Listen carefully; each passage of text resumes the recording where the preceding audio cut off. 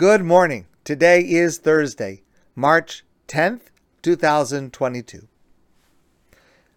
Our Torah portion this week, the beginning of the second book of the Torah, begins, Vayikra el Moshe. God called to Moshe, Vayedaber Hashem Elav, and God spoke to him, Me'ohel Moed, from the tent of meeting, from the Mishkan, that had just been completed, Lamor, saying. Now, we know that this verse is about to introduce mitzvos that God commands the Jewish people. So God wants Moshe to teach these mitzvos to the Jewish people. But there is an extra word in this verse that doesn't seem to have a meaning to it. And it's a word that we encounter all over in the Torah. And it seems to be just this biblical style, but it's just an extra word that doesn't have, apparently, a meaning to it. One more time. V'yikra Moshe. God called to Moshe. Vayedaber Hashem elav me'ohel moed. And God spoke to Moshe from the Ohel Moed, the mitzvos that he is going to command to teach to the Jewish people. Lamor, saying. What does that word lamor, saying, add? Of course, he was saying. It says he called to Moshe, so of course he was saying. And of course, it was obvious that God wanted Moshe to take what he's going to say to him and to tell it to the Jewish people, because it's the commandments. It's his job to teach the rest of the commandments to the Jewish people. What is this word lamor doing there, saying? So the Talmud asks this question. And the Talmud derives from here a very important principle. It is relevant to every single one of us every single day. Says the Talmud. It's in the Tractate of Yuma. Minayin la'omer davar l'chavero shehu bal yomar. How do you know that if I tell you something, it could be about anything. It could be about somebody else. It could be about me. And it doesn't have to be something private or embarrassing, or I tell you something. Shehu b'bal yomar. You, the listener, you do not have the right to repeat what I said to you. How do we know that? Shenemar, because the Torah says, Vayedaber Hashem elav me'ohel moed, lamor. Lamor means, God says to Moshe, lamor, I'm giving you permission to tell this to the Jewish people. But without that explicit permission, whatever I tell you has to stay with you. This is the source of the Jewish concept of confidentiality. Anything that a person says to me is automatically considered confidential. You don't have to say, don't tell it to anyone else, or this will be confidential. The default in Jewish law of any comment a person makes to me, good, bad, neutral, about a person, about a thing, anything. Any comment is deemed to be confidential until you explicitly say to me, lamor, go tell it to them. And it's especially striking here because if God had not given permission for Moshe to share these words, the question could have been asked, well, why did God teach these words to Moshe? The whole point of telling them to Moshe, they are mitzvos that apply to the entire Jewish people. It would have no point to tell Moshe if it was not also by implication to convey to the Jewish people. Still, until it is expressly explicated and said openly, you should tell this to others, the automatic default of confidentiality applies. This is one of the bases of one of the most important mitzvos in the Torah that we learn later in the book of Vayikra. Lo selech rachil ba'amecha, do not be a talebearer amongst your people. Do not speak lashon hara. And remember, we've discussed this many times. Lashon hara means saying something about another person that is true. It's true. There's a separate category called motzi shemra. If I say something about someone else and it's false, that's just slander. That's another crime, another terrible sin. But Lashon hara means I'm not allowed to say something about another person unless they explicitly give me permission to share it, when it is true. So the question is, but what I'm saying is true. How can you criticize me for saying such a thing if in fact it is true? So the Sefer HaChinuch, written by Rabbi Aaron of Barcelona, explains the purpose of this mitzvah of Lashon hara. At the root of this mitzvah lies the reason that God desires good for the human beings He created. And therefore He commanded us about this, not to speak Lashon hara, not to share any confidentiality unless we are expressly given permission to do so, not to say things about other people even when they are true, so that there should be peace among us. For evil gossip is a cause of contention and quarrel. Peace is more important than truth. There are exceptions. If you're a witness in a court case, you're required to tell the truth. If you're required to take some type of oath, you're required to tell the truth. But in ordinary daily life, peace comes before truth. And so therefore, even if something is true, you have to hold it back. You have to be quiet if it would cause dissent, if it would cause disharmony, if it would cause someone to be upset. Don't say it. Because for any comment that you hear, the default is that you're not allowed to tell anyone unless you are expressly instructed to do so. That's the lesson that comes from our pasuk. With one big exception. Going back to the pasuk I read before, Lo selech rachil b'amecha, do not be a talebearer among your people. Don't speak lashon hara, negative things about other people even when it's true. But the pasuk continues. Lo samod al dam reyecha, do not stand idly by when the blood of your brother is being spilled. If there is an aggressor, a pursuer, and someone else is in danger of being attacked, and I have the ability to intercede to prevent that attack from happening, I am obligated to try to intervene and to stop the aggressor and to protect the intended victim. And that applies not only in a dramatic situation of life and death, it applies in all situations.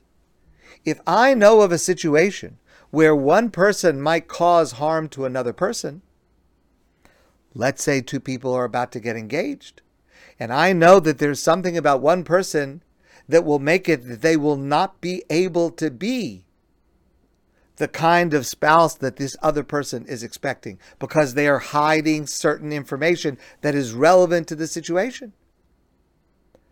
In that kind of a case, keeping quiet could cause harm to someone else. In that case, the one keeping the secret is actually a rodef, trying to cause harm, even if not intending to, but about to cause harm to someone else. In that case, I have to speak up. I have to take action to prevent the harm from happening.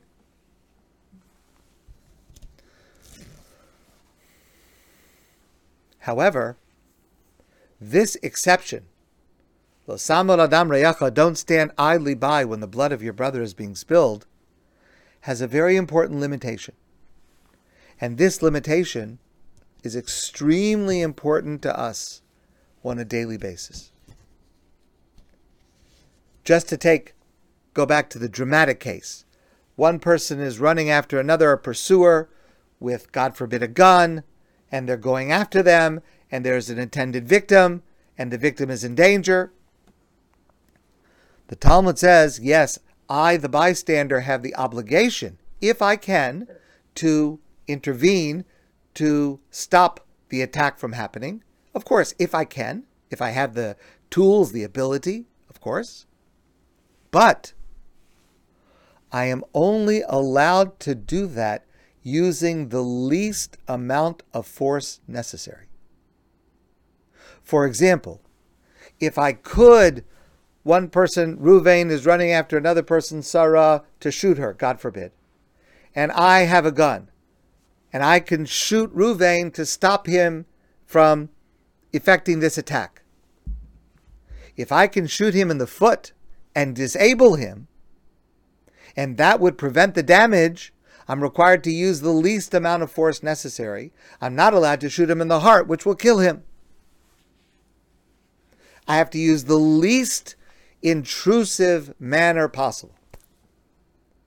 Now, obviously, in the example that I gave you, very often it is practically impossible. The idea that, for example, under a dramatic, traumatic, in the middle of a traumatic scene, that a person should be able to aim and to shoot the foot and not to stop the person, but not to kill them, that requires tremendous expertise. In general, even police forces do not accept that if someone has to be stopped, that try to aim for a limb. It's too hard, because with the chaos and the everything that's going on, shoot for center mass. That's the advice the police gives. And certainly for an amateur who is not carefully trained. Maybe you have a person who is a sniper, who has years of training in this, and they would be able to do it. But practically speaking, you have to use your best judgment of what will stop the danger. And you have to have the judgment that you were able to have a lower level of involvement in order to choose that. But theoretically, that's the rule. But the same system does apply to less serious situations. For example, revealing a confidentiality. We refer to this as Lashon Hara L'Toeles. It's Lashon Hara, I'm going to say something negative about another person, but I'm doing it because there is a Toeles, there is a constructive purpose. There's a reason that you need to hear this in order to prevent you from being harmed by this person. When it comes to speaking up in this manner, we have the same guideline. We have to use the least intrusive means that are possible to stop the harm from happening. And this brings us to the famous guidelines of the Chafetz Chaim, Rabbi Yisrael Meir Kagan of Radin, who formulated for us. You know, we all know that the Chafetz Chaim is the one who taught us not to speak ill, not to say Lashon Hara, to guard our tongues. But just as strongly, the Chafetz Chaim taught us when we are required to speak up, when there is a constructive purpose that obligates us to share certain information. But when doing so, we must follow these guidelines. And these are guidelines we should memorize or have them written, because we need to refer to them every single day to be able to figure out, should we say or should we not say? And not just should we say or should we not say, am I obligated to say or am I obligated not to say? There's very little middle ground there. Number one, Chafetz Chaim says, if I have some negative information to share, because if I don't do so, harm will come to somebody, don't exaggerate. Don't dramatize the situation more than the facts. Just give the facts. If the danger is slight, report the danger is slight. If a person has a certain condition, report the facts. Don't say, He's mental. He's about to have a breakdown. He's unstable. Don't use any kind of those judgment words. Share the specific information without exaggerating. And then let the person decide whether this is relevant. It could very well be that what I think is an issue and might cause you harm, you might say, no, I know about that. It's not a problem for me. It's not up to me to decide what's a problem for you. It's for me to provide the information so that you can make that decision. That's number one. Number two, you have to weigh your words very, very carefully. Is what you're about to say really a flaw? Could be from my point of view, it's a flaw. Could be from someone else's point of view, it's not such a flaw.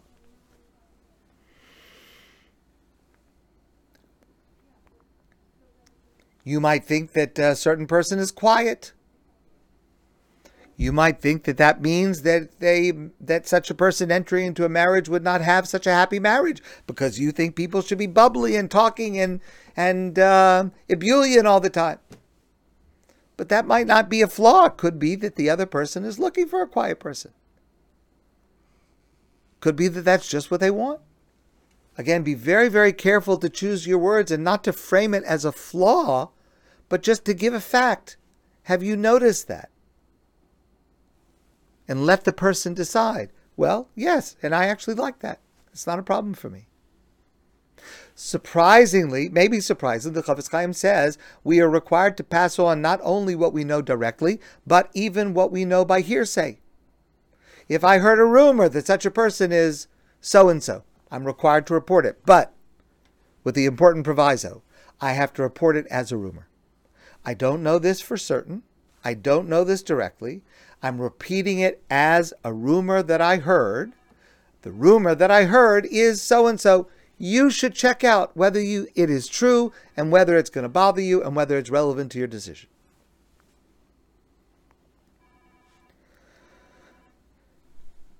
The only permission to speak is when, in my best judgment, there is a reasonable chance that my words will sway the other person. If I am convinced that my words will not sway the other person, I should be quiet. If I have already said to the person, would you like my input? And the person said no.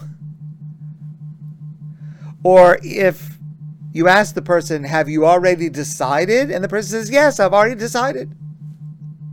Or for whatever other reason, you understand, you intuit, you know that your words are not going to change the outcome, then you have no right to speak. Be quiet.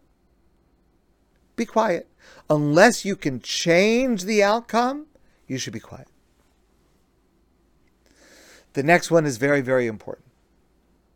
And it goes back to this idea of using the least amount of interference based on Lo Samon Adam Reyacha.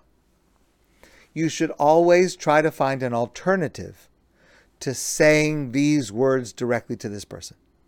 Maybe you can arrange a situation where the person will reveal it themselves. Maybe you can arrange a situation where the person that you're worried about will have an occasion to see what the situation is with their own eyes and then be able to evaluate it themselves. If you can do so without saying it directly, it's always preferable. Sometimes, and again, this requires a lot of judgment and a lot of thought beforehand, if I know that someone is hiding something from someone else, sometimes I might say to that person, listen, I really think that you need to tell this person this fact. Let them decide on their own whether it's an issue for your relationship, your job, whatever it is. And sometimes I might even go so far as to say, listen, if you're not willing to tell, I'm going to have to go tell. I feel a responsibility that this person should know that, otherwise that they could come to harm. So I'm urging you, you should be the one to do it. And very often the person will say, okay, I'll tell them. And that's always preferable.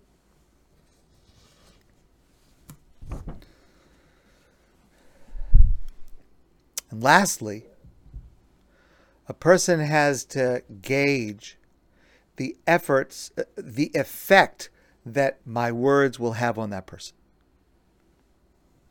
In the case of a shidduch, of a potential match, I might want to raise an issue that I see in one that I think the other needs to know about, that I think that it's a kind of a minor thing, but I think it would be a good idea for this couple to explore with a therapist this issue, and before they get married, to have a process of how they're going to navigate it.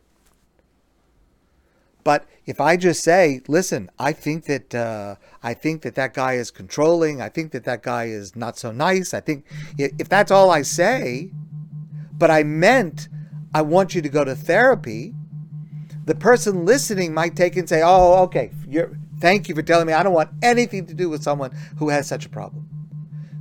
If the result is more serious than I thought my words should have led to, I need to be very, very careful about that. And I need to be very careful to minimize and choose my words carefully so it doesn't lead to an outcome that is worse than I think is warranted by what the actual issue is going on. Those are the guidelines of the Chofetz Chaim, and it's the kind of thing you should have in front of you. You should memorize it, and because we make use of it all the time. Every day, we need to decide whether to say something, whether not to say something. Now, the truth is, there may be gray areas.